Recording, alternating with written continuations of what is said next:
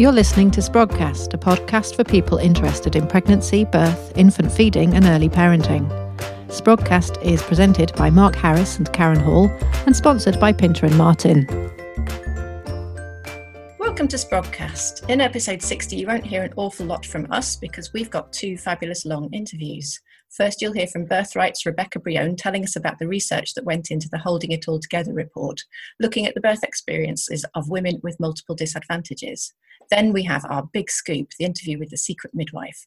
I'm Karen Hall. He's Mark Harris. Hello, Karen. Sprogcast is brought to you by our sponsor, Pinter and Martin, an independent publishing company. You can find them at pinterandmartin.com, and if you put Sprogcast in the checkout as the checkout code, you'll get 10%. I think it is, Karen. I think that's right. Yes. You'll find us also on facebook.com/Sprogcast and on Spotify and Patreon. So it's going to be a brief old chat about the news, Karen. I don't know about you, but every time I turn on the radio, I feel like I'm in one of those early scenes of an apocalyptic movie. It is all a bit apocalyptic. You're right. That is the word. In fact, I'm avoiding the news a bit. Having informed myself about COVID-19 and about the guidelines, which we're going to make a link to on the page, aren't we? We already have. Have we done it? Oh, Yes. That's excellent. So I was a bit confused to start with about why it was such a big issue. And then I kind of did some research about crossing the animal barrier and the lack of human immunity. Mm-hmm. And I've started to become more concerned about it.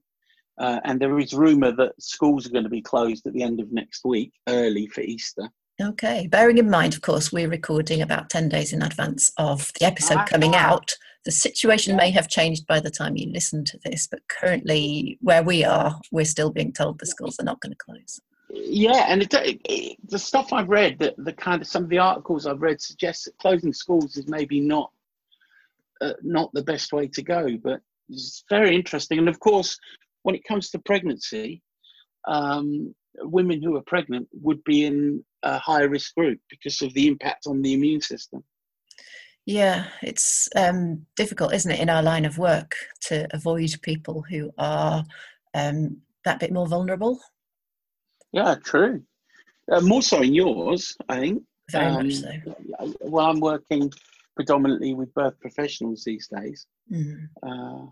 NCT has been exploring ways of doing stuff, like using Zoom, for example, to do antenatal stuff or to do breastfeeding support. In fact, I did, the day before yesterday, did a breastfeeding support call using video call instead of in person. And it actually wasn't that bad. No, in fact, it's quite convenient, right? It should be possible to run a group antenatal class from Zoom. It should be. I think it's a slightly different skill set than what I'm used to. Yeah, definitely. And I train the 3-step rewind, and a lot of the rewind practitioners do work via Skype. Yeah. And what I say to them in the training is that, of course, when you're using Skype, you have less sensory data available to you. Yeah.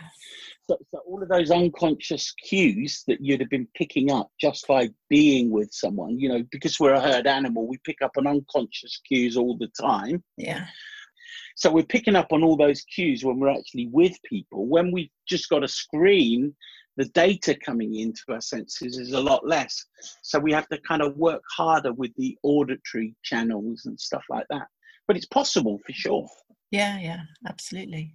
And I feel like doing group antenatal education is that much less. How do I want to put it? It just feels less of a whole activity.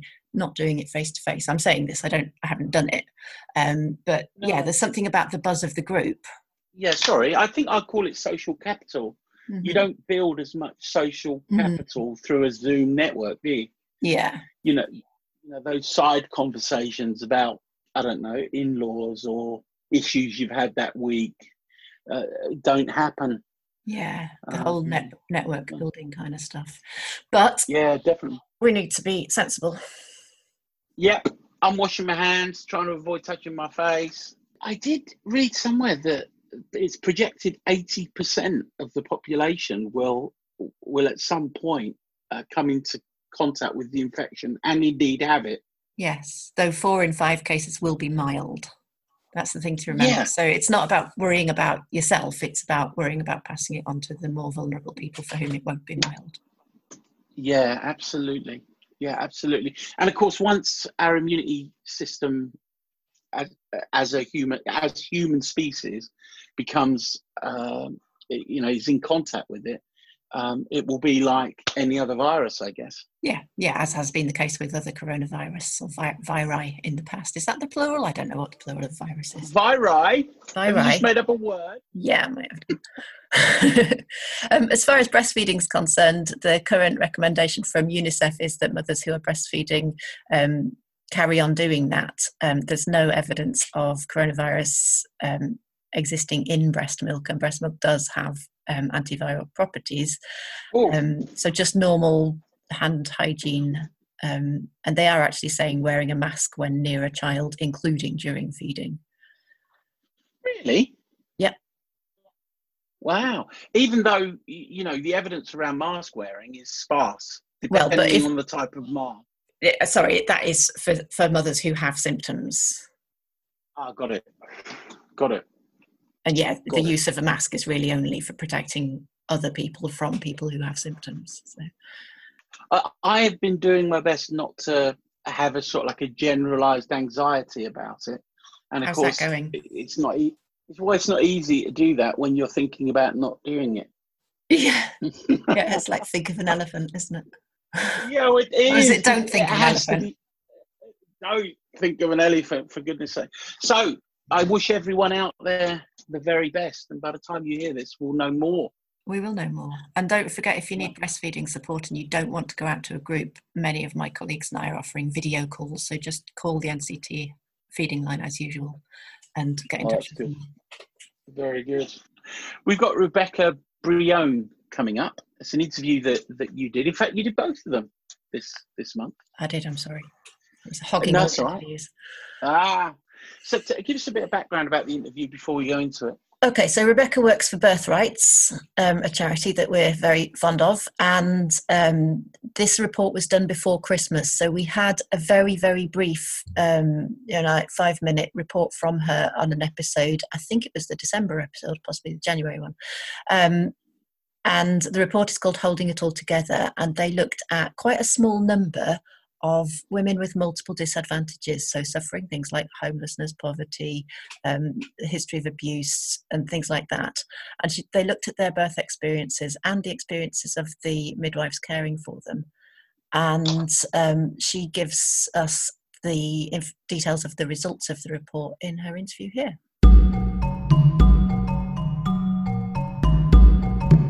So, hi, thank you so much for having me on. My name's Rebecca Brione and I'm the Research and Partnerships Officer at Birthrights.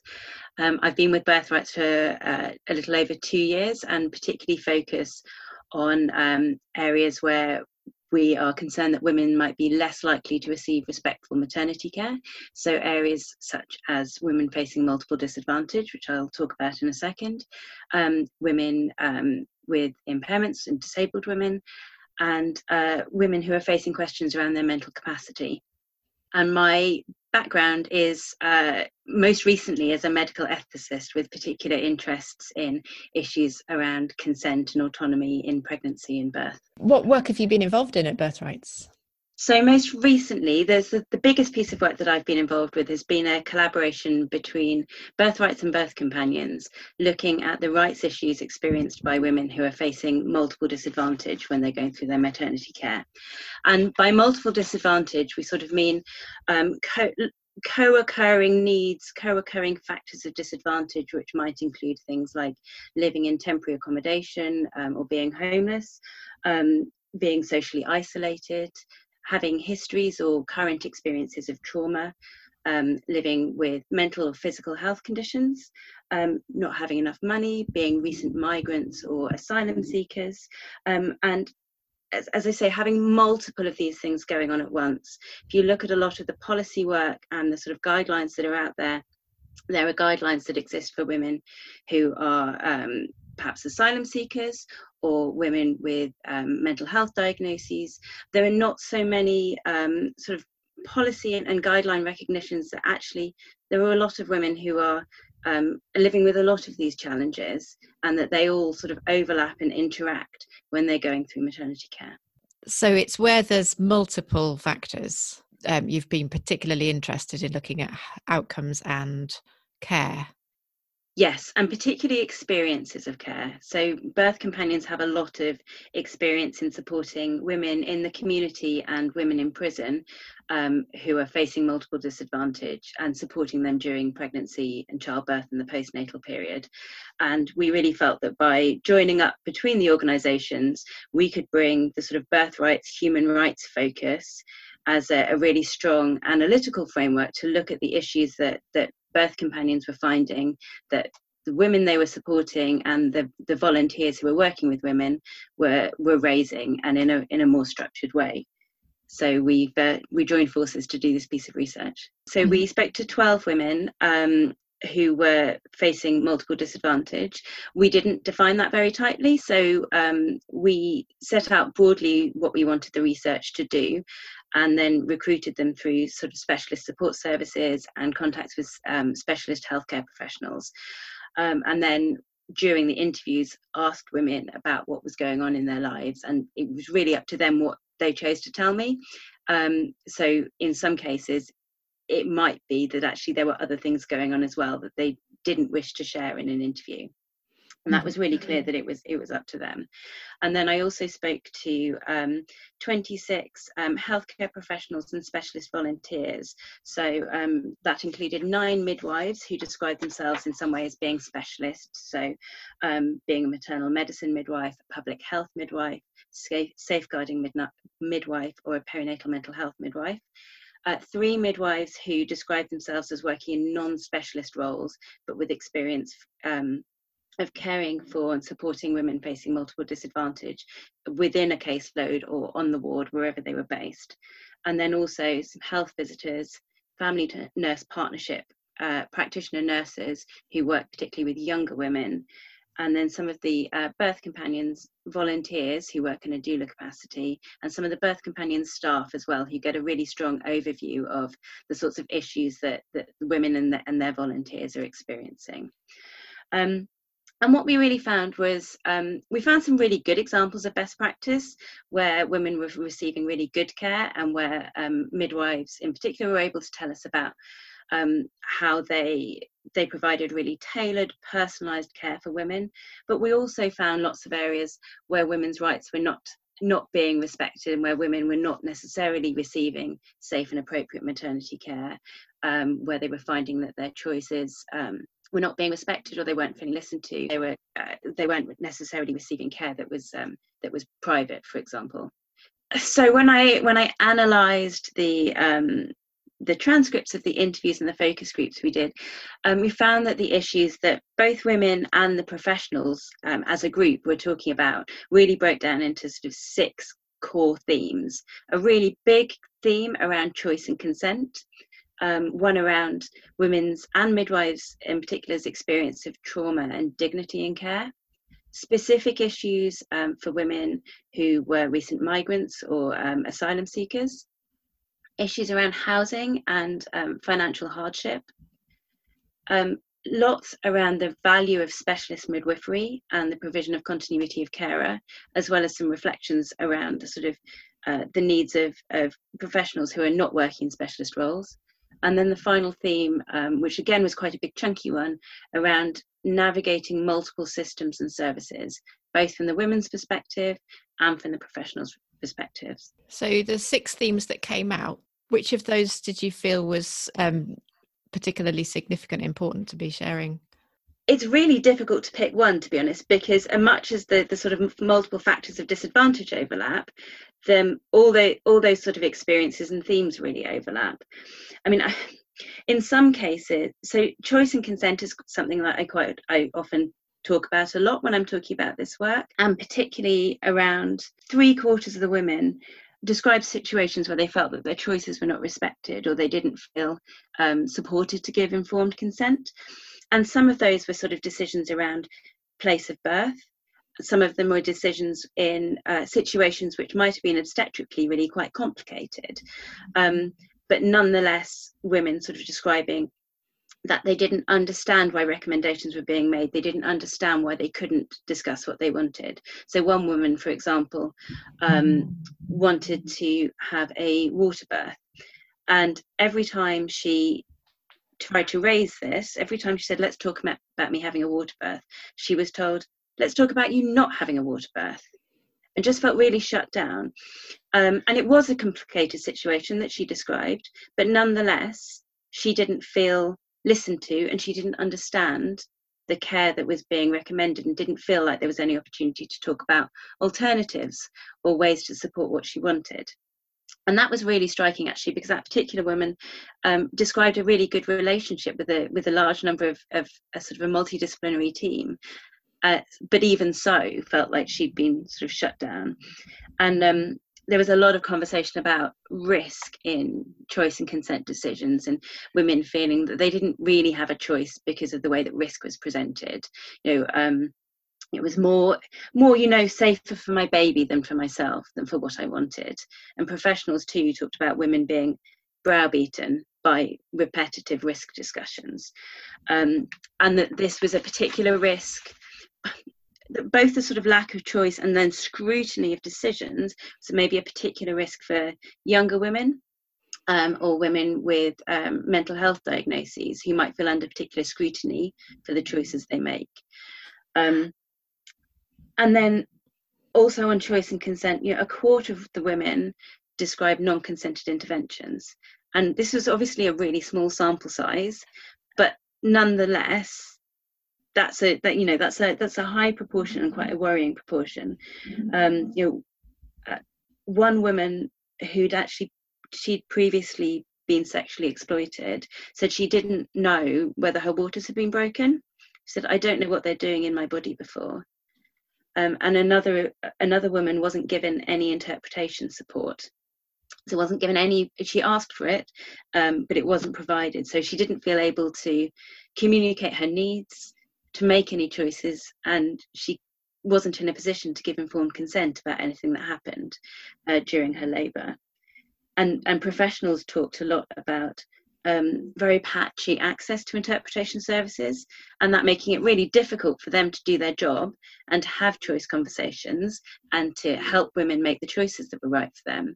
And they also said that it raised safety concerns, even when interpretation was available, if it was perhaps on the end of a phone line, or if it was a male interpreter who didn't feel so comfortable with what was being discussed. There were instances where midwives described words being mistranslated, which could have had safety implications for women. And they really felt that, professionals in particular highlighted that they felt that women were really unlikely to speak up or complain if they'd not had their choices respected, or if they'd not been supported to make choices. The women who say this is not okay for me are the women who've been taught in their lives to expect better, is how one of my participants put it. It was difficult doing the interviews, in some cases discussing choice and consent, because you obviously don't want you don't want a woman to leave the interview feeling as if something has happened which shouldn't have, if that wasn't how she presented her care, if that makes sense. Yeah, there's an ethical issue there. Yeah, but the one woman did describe a situation such that it was appropriate to ask whether she'd made a complaint, and she said she just had too much other stuff going on in her life at that point. Her situation wasn't stable enough. She wasn't in a position to cope with doing that as well. That's really interesting. When I talk to other women not in this specific population, I hear exactly the same things. And I don't think there are that many women who've been taught to expect better and raise their voices during birth.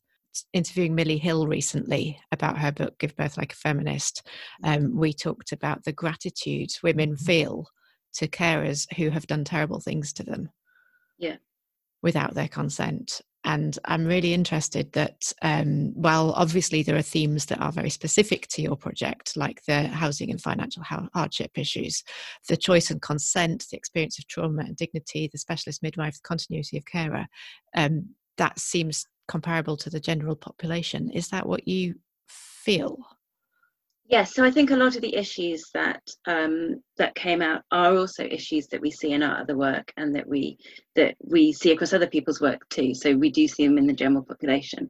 I think that bearing in mind it's a small sample size, I still think the prevalence of those sorts of issues are greater in this piece of work and in other pieces of research, looking at the experiences of women facing multiple disadvantage.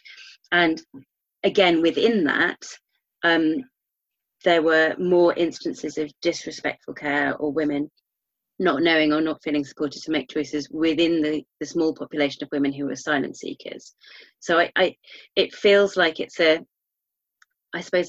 Russian dolls sort of metaphor. I'm not sure that's quite the right metaphor, but I think these issues do exist everywhere. They were worse within our research. Within our research, they were worse for women who were asylum seekers. It's concentrated in that population. Yes, exactly. And I think as well, one of the things that the Birth Companions participants talked about a lot was, and midwives too actually, is supporting women to make the choices that are right for them. And a lot of women initially not necessarily coming in feeling that they did have choices. One of the participants saying, think, well, I'm living in chaos, I'm going to give birth in the chaos and it's going to be fine. But actually, when there was time given to discussions about choices, actually a lot of women did express things, but it was really fundamental sort of rights and dignity respecting choices about not being naked, not feeling exposed, not having men in the room if at all possible. Things that were really fundamental to them feeling safe. But open up that discussion in order to get there in some cases. And then equally, those choices had to be respected in practice. So one of my participants talked about a woman that she'd supported declining a vaginal examination. And it took quite a bit to get to the point where she felt confident to decline the vaginal examination. But when she did, she was told, oh no, don't be silly. We've all got to have them. And just was shut down. And then did receive the vaginal examination that she didn't want. And of course, not only is that egregious and a sort of an egregious breach in itself, but then she's much less likely to speak up next time, and also probably much more likely to go back and say, well, it's all very well talking about these choices, but if they're not going to be listened to, that will be fed back to other people around her as well. Yeah. So I think these are broader issues, but they did particularly strike me in doing the analysis and in doing all the sort of primary research work. So what are you hoping to happen as a result of this research? Lots of things. So one of the things that I mentioned before was particularly around the benefits of specialist midwifery and continuity of carer.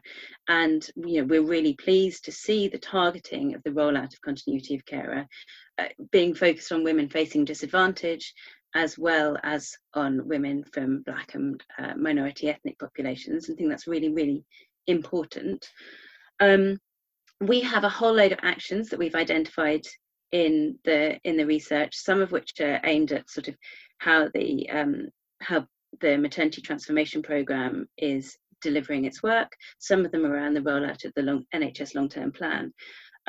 We've also fed a lot of things into our own work, such as sort of how we provide advice and information, and the training that we provide for healthcare professionals, and that's that's still an ongoing project for us. And then we're building up lots of collaborations as well. So, for example, one of the things that specialist midwives talked a lot about was both the sort of autonomy and flexibility that they had in the way that they practiced, that enabled them to work with women and meet women sort of where they were, sometimes quite literally meeting them where they were by going to their homes, and also having the sort of time and ability to make referrals to the appropriate services, to dig around to find who's the person in that borough that I need to speak to when women were living, receiving care in a different borough to where they lived or were moving. And one of the things we're very keen to do is make sure that that healthcare professionals who are not working in specialist roles also feel confident to build a relationship that invites a disclosure if a woman wants to disclose, and that healthcare professionals are then supported to know how to make those links to other services.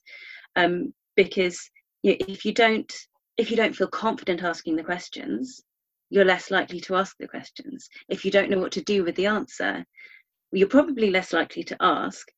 But it's also, you really do need to know what you're going to do with that information. If you're asking somebody to disclose, something potentially really traumatic, like previous or current experiences of sexual abuse or exploitation, or living in a violent situation.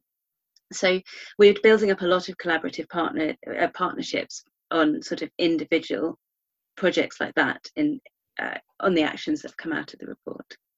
Was it hard for you personally to do this? Yeah, sometimes, to be honest. I think it's never as hard as living with the experiences, and it would be very, very wrong of me to suggest otherwise. But the midwives who talked to me talked a lot about how much they felt they were carrying in the care of women that they were supporting, and actually spending a lot of time in the detail in the transcripts. I found it was more actually when I was doing the analysis than when I was actually doing the interviews, because I think when you're doing the interviews, you're trying to do so many things at once, to reflect what you're saying and where you might go next, as well as really actively listening. But I found that working with the details of women's experiences, printed out in black and white, was really quite hard, actually. Probably more than I had appreciated, although I had been warned, so I probably should have realised. There's another thread there on the support for midwives working with these women. Yeah, absolutely, and we asked midwives about that. Some said that they had at least theoretically good access to restorative supervision. Whether they actually had time to make those appointments is another matter, but some really didn't. And one of the things that we call for in the report is for trauma-informed maternity care, and that is obviously for the benefit of the women, but also for the benefit of all healthcare professionals who are working in what must be a very stressful, very difficult environment. And often, particularly, midwives are trusted. They are the people to whom women will often speak and will often disclose what's going on. And there was a general sense from a lot of the conversations that I had that those contacts are the ones that women will keep. So but then that does put the midwife in a position where she is quite literally holding it all together. And that's where the title of the report came from. And without that support, that's a huge amount of pressure and potential trauma to be carrying. One of the midwives that I spoke to talked about a woman who'd had her infant removed into social care, but she was still contacting her midwife a year later because she was the person that she trusted. That's really hard. Yeah, I had huge respect for all the women who spoke to me and the situations and the complexity that they were dealing with in their lives, and for all the healthcare professionals who described how they worked and how they advocated and supported and worked to meet the needs of the women in their caseload and the women that they were seeing in their practice. So what's going to happen next? Is there going to be another study, or are you able to extend the work? I feel like because of the small numbers, it's potentially easily dismissed, and I wonder how you can make it stronger, more impactful. Well, yeah, I mean, we've actually had really, really positive feedback from everywhere we've taken the research. So across sort of networks of specialist healthcare professionals, but also the Royal Colleges. Yeah, so we've been really pleased with the positive feedback, from the professional networks. So many people have said this reflects what we see in our practice every day. But it's really good to have it written down in this way, and the Royal Colleges and NHS England and everybody else. Whilst it is a small sample size, there are actually quite a few other pieces of research that it sits alongside. So there was a study led by Jenny McLeish, published last year that looked at the experiences of women facing multiple disadvantage. There was peer research that Birth Companions did with the Revolving Doors Agency, which took a slightly different view of looking at women's experiences in North London. So I don't actually really think that more research is the answer. I think we have the information that we need. I think for us the focus now is really campaigning for the policy and the services to make sure that in all the big change programs that are happening at the moment, and all the service transformation, that the needs of women facing multiple disadvantage are front and centre. I mean, frankly, if you get care right for women in the most complicated circumstances, everybody benefits. Yeah. And just making sure that the most complicated sort of co-occurrence of needs are able to be, the women are able to be properly supported within the services that are coming out, and that healthcare professionals have the training and the skills and the competencies that they need in order to provide the care that they want to. That's brilliant. Thank you, Rebecca. Is there anything else you would like to add? I think I've given a taster. Yeah. I would say do please read the report. The executive summary on our website is very accessible, and we've shared it. Yeah, thank you. The full report is rather longer, but I would really recommend reading it. And I would say that, wouldn't I? But actually the depth of the experiences that women and healthcare professionals shared with us, I felt a huge responsibility in doing the report to reflect those properly. And even as the author, or the main author, every time I read it, I take something new away. Right. So I really recommend, do take the time if you can to read it. And it's on the website, which is birthrights.org.uk. Yes, that's right. And easily found. So yes, we'll link it again. Thank you. That's where people can find it. Thank you so much for talking to us about it, Rebecca, and good luck with what you do next, which we'd Thank you very much indeed. Thank you.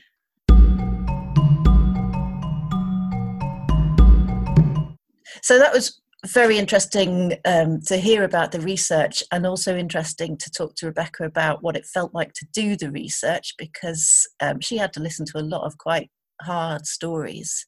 My thoughts about it were that it's a shame it was such a small number of women. Yeah. But I guess we could say that it's a starting point, and she did say, there are already some positives coming out of this. Yeah, and the thing about narrative-based kind of research methodology, ethnographic, phenomenological type work, is that people's felt experience is generalizable. Yes. No matter how small or big the group is. It's not like positivistic methods where large numbers are very important. When we're talking about people's lived experiences, other people can hear those experiences and identify with them themselves anyway. Yes, and it's very rich information, qualitative information that she's got there. Yeah, very good. And like Dennis, my old mate Dennis, we had a beer this week, he would say that qualitative methodology is generalizable, but in different ways to, say, RCTs and stuff like that. Yes, and also it is important to be considering how we're looking after the people who are having the most difficult time, not just in birth, but in society. Really, again, in the context of our current health situation, it's the way we care for the most vulnerable that tells you the most about us as a culture and a society. Definitely. So I'm glad we've got that interview, and I hope people enjoyed listening to it. Absolutely. So now we've got the Secret Midwife interview, which is a bit of a what do they call it? An exclusive. I like scoop. Scoop. I prefer scoop. Scoop's So good. this is a bit of a scoop. I had reached out to the Secret Midwife on Twitter and was told by her directly, whoever she is. It's a bit like the Scarlet Pimpernel, isn't it? Yeah. They seek him here, they seek him there. Had been told no, it almost certainly wouldn't be possible. And then I got an email from you saying you'd arranged it. So how does all that work out? I just asked the right people, Mark. I think I did look up the publicist and not the publicist, the publisher, and email them.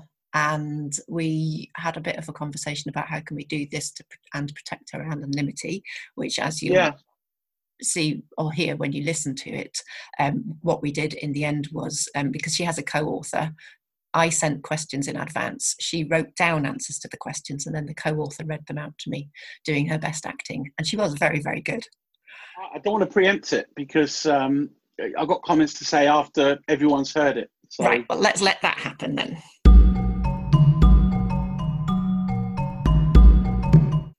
Okay, I'm talking to Katie Whites, who is the co-author of The Secret Midwife, and I'm going to get Katie to explain why she's talking instead of The Secret Midwife herself. Okay, so Philippa George is a pseudonym, a pen name, because the real Secret Midwife is a working NHS midwife, and if her identity was revealed, there's every possibility that she might lose her job. And I'm afraid that her voice would completely identify her. So for the interview, she's written out her answers, and I'm just expressing her words on her behalf. That's wonderful. Thank you. And it's really great that we've got the team of you to be able to do this. Yes. And that also went some way to answering one of my questions, I think. I've got questions, you've got prepared answers, and we're going to do this as naturally as we can. So firstly, thank you for your book. It reveals a side of maternity care that is perhaps known to those of us working in birth, but seems hidden from the general public, in that it's so heartbreakingly difficult to perform this crucial job to the best of your abilities within the constraints of an overstretched system. I'm really grateful to be able to chat with you, and while I absolutely respect your wish to remain anonymous, I think it's revealing that you have to. What makes your book different from other NHS whistleblowers like Adam Kay and Leah Hazard? Oh, well, I'll be brutally honest. I don't actually know because I haven't read them. Is that bad? I mean, I have seen and heard of both, especially the Adam Kay book. But for me, it was never about setting out on a journey to write a book about my job. For me, it was a form of recovery from depression. So during my illness, there were times when I would just lay in bed watching the sky out the window for hours, not being even able to bring myself to get up or have a shower or even clean my teeth. So, the last thing I could do was to read a book, especially one about a job that had brought me to my knees. I spent months at home clinically depressed. And you hear about mental illness and depression and you think, oh, that's something that happens to others, not yourself. And, when it did, I was lost. I've been doing something I thought I loved for 15 years. And, all the self-doubt crept in. Maybe I was kidding myself. Was I not cut out for this? It was like a black cloud engulfed me. And I questioned everything I thought I liked, I loved, and knew. And it wasn't until my husband suggested I wrote everything down that things clicked into place for me. And I just started writing pages and pages of memories that popped into my head. And it felt like I was getting things out, getting things off my chest. And every day, something else would trigger another memory or thought, and I wrote it down. And, slowly it made me feel better. And even while I was doing this, I never in a million years envisaged doing a book. Books to me were way out of my league. They were for intellectuals to write, and that wasn't something I saw in myself or even thought possible. It wasn't until my husband read my rantings and was so instantly hooked that he said, well, this needs to be shared. And, things sort of went from there. And then even, when I was writing the book, I didn't want to read any other medical memoirs in case I started comparing mine and theirs, or it made me feel inadequate or boring or rubbish, and I suppose it was just another way to protect my mental health, because I was still, quite fragile at this time. And it seems silly looking back, but I didn't want the pressure of trying to compete. Was my mindset was, and still is, I wrote this book for me, from the heart. So it's not just another medical memoir like it might be for other people. To me, this was the cure to my illness, and that isn't something I can really compare with anything else. But knowing what I do of Adam Kay's book, I know he was a doctor, so his training and experience at the NHS will be totally different to mine. But I've seen extracts in magazines and papers, and it does seem we are singing from the same hymn sheet with regards to the issues within the NHS. And I have to say, I think he's a lot funnier than I am. And Leah's book, I think, would be different because she's also a midwife, but I think she's an NHS Scotland midwife. So the staffing and funding and other bits and pieces are slightly different. I know, for example, that in Scotland there are 65 midwives per 100,000 population, and in England that equivalent number drops to around 48. From what I've read in articles and online, Leah is a true advocate for birthing women, and she's flying the flag for midwives everywhere, which is bloody brilliant. And even better, she's bringing our career into the limelight within the media, and I have a huge amount of respect for that. I'm just a bit more comfortable in the shadows, which I feel allows me to tell my story freely. And what I will say is that both Leah and Adam's books sound brilliant, and they are 100% on my poolside list for the summer, and I hope mine is on theirs. Thank you. I would say I didn't find The Secret Midwife to be boring or rubbish. I've read a lot of these memoirs, as I've mentioned to you, and I sat and read this in an afternoon. I really enjoyed it. Wow. In the first part of the book, the sheer joy of midwifery shines through, but you're adamant that motherhood and your depression didn't change you as a midwife, and I wonder if you still feel that now when you look back over your career. Well, looking back, I don't think motherhood changed me, but it did give me a better understanding of the whole process from the inside, looking out. The physical aspects, such as pregnancy and actually being pregnant, really opened my eyes to a lot of things, like worries I never thought I'd have, and how protective you become of your identity. Your whole body and your mentality changes. And then there was the birth, which I thought I knew all about, but it turned out I didn't. The actual pain of labour came as a real shock. I was adamant, it shouldn't hurt this much, but it bloody does. That instantly gave me so much more respect for birthing women, as it's a pain and a feeling you really can't relate to unless you've experienced it. And I don't think anything can ever prepare you for that. Even being a time-served midwife, dealing with it from the outside most days of the week. The depression, I think, at that aspect only changed me so much as to look after myself more from a personal perspective. It had a massive impact on me. Of course it did. And looking back, I should have been putting myself, my husband and child front and centre, but the care I continued to give right up until getting ill and at the point at which I returned never differed. I was professional, I was courteous, I was polite, smiley and attentive to my women, even though on the inside I was a crumbling wreck. And I think that's the thing with mental illness, especially depression. It's quite easy to hide.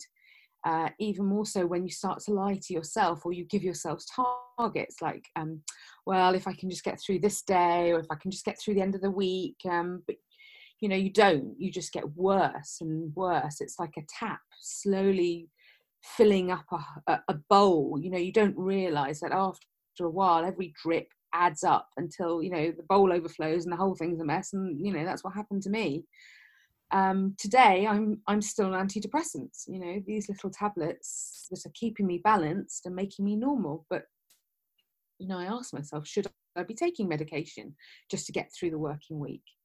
When I take a step back and I evaluate my experience, I realise that no, I shouldn't. And that's when I start to think about how I can get my dosage down. How can I get off them? And the conclusion I've come to is that the only chance I'll ever have to stop taking my medication is for things to change. So actually I think the depression did change me a little. I've stopped blaming myself and thinking it was me who was at fault or weak or going crazy, and realised it's more the system that's to blame. It does feel like it's the system that's to blame. It's awful that you had to go through that. The cover of the book says, "This is for fans of One Born Every Minute," and a little sticker. What message do you think expectant parents will take from your writing? And it's not just expectant parents that watch One Born Every Minute. My 94-year-old grandmother does, and if she was expecting, I'd be very, very surprised. But yeah, no, I suppose that's quite a subjective question. You know, some are going to think it's not as bad as I write, and some are going to think it's worse. The NHS is always centre stage, you know, whether it's in politics or in the news, and more often than not, you know, it's for the wrong reasons. And people often make, you know, their assumptions and get their ideas from the contact and experience they've had with our health system and in other areas like, you know, their GPs, community nurses, or trips to A&E.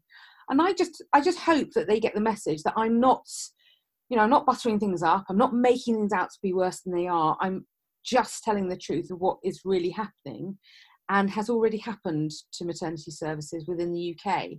And it's certainly not meant to scare parents. You know, we are the same qualified midwives in the same hospitals with the same love for the job, you know, but we are stretched. We do have less funding and resources. And if anything, the staff are probably better trained and educated than before. It's just a shame there just isn't enough of them.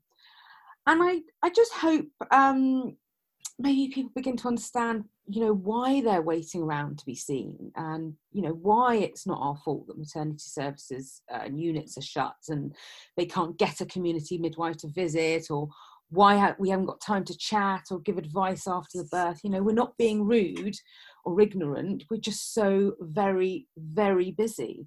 And I just hope, you know, people stop blaming the hospitals, blaming us, and maybe even stop blaming the trust, because, you know, they can only play the hand they are dealt, and the dealer who could change all this in an instant chooses not to. You know, but when they're in an environment where patients are numbers and pound signs and not people, you know, it's easy to say no and pretend everything is fine, I guess. That's an interesting take on the question. I was wondering, and I'm not asking this as a question, I know you haven't got an answer to it on the Secret Midwife's behalf. I was thinking that parents might be taking that sense of the midwife as their advocate, and it could be empowering in that way.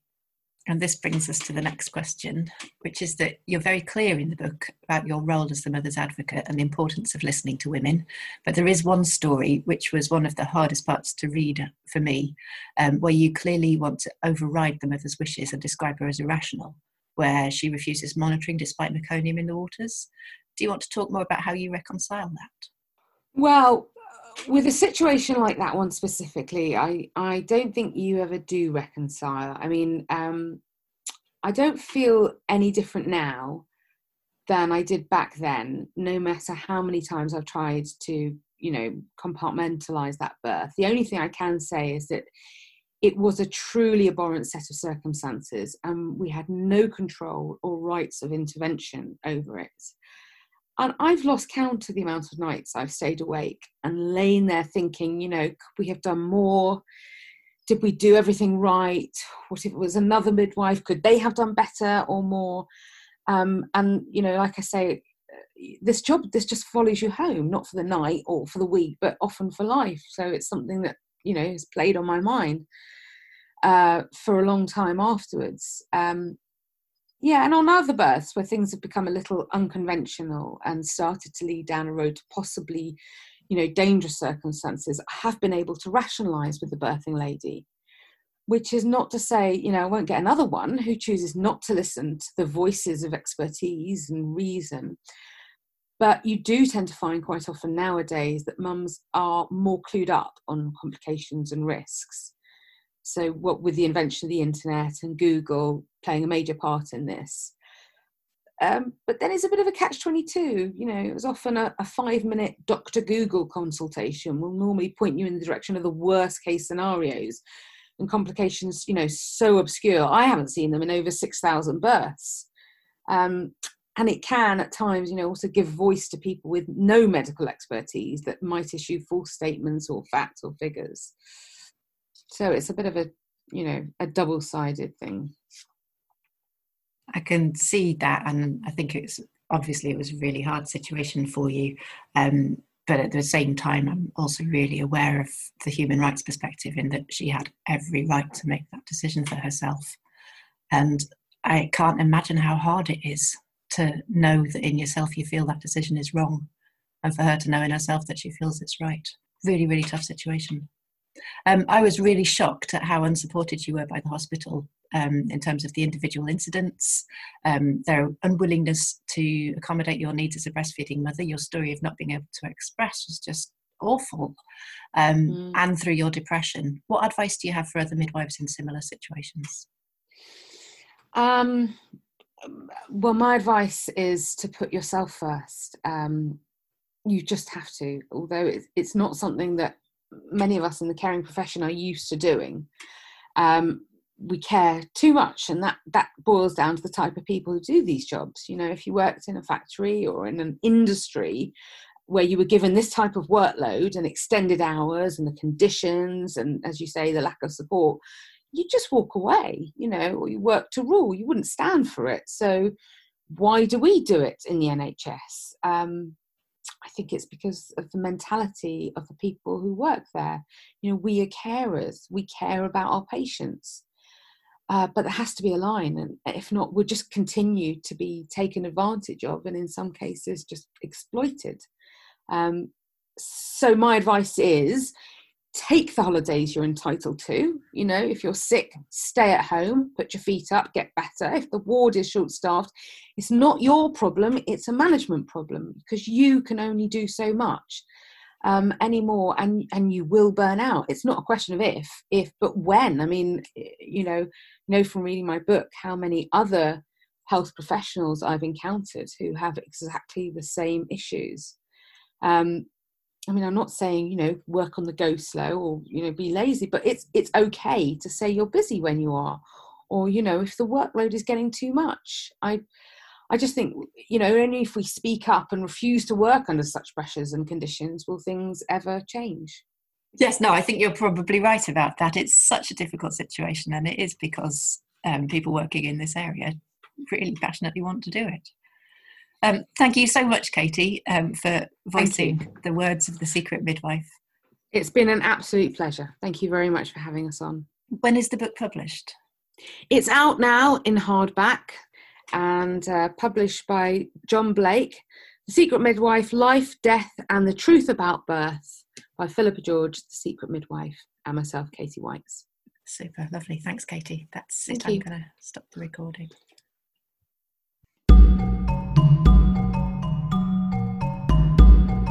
Wow.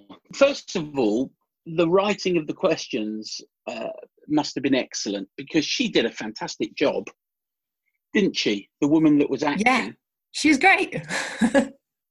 Honestly, it's so, you know, when you hear it on the BBC and people standing in and all the rest of it, And it's so obvious they're reading. You get it really sounds like there's someone doing their best to act. Yeah, the frustrating thing about it was not being able to do any follow-up questions. Because, you know, in a normal interview, there's an exchange and I respond to what the person says and they respond to what I've said, and we couldn't have any of that. Yeah. Yes, having said all of that, all of those constraints, it felt like a real, inverted commas, flowing interview. Yeah, I was very good.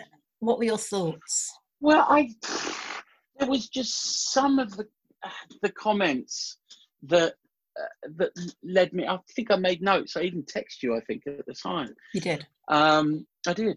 There was just a sense that it felt more like a mental health story of someone with mental health challenges inside a system that we all know is broken to some degree.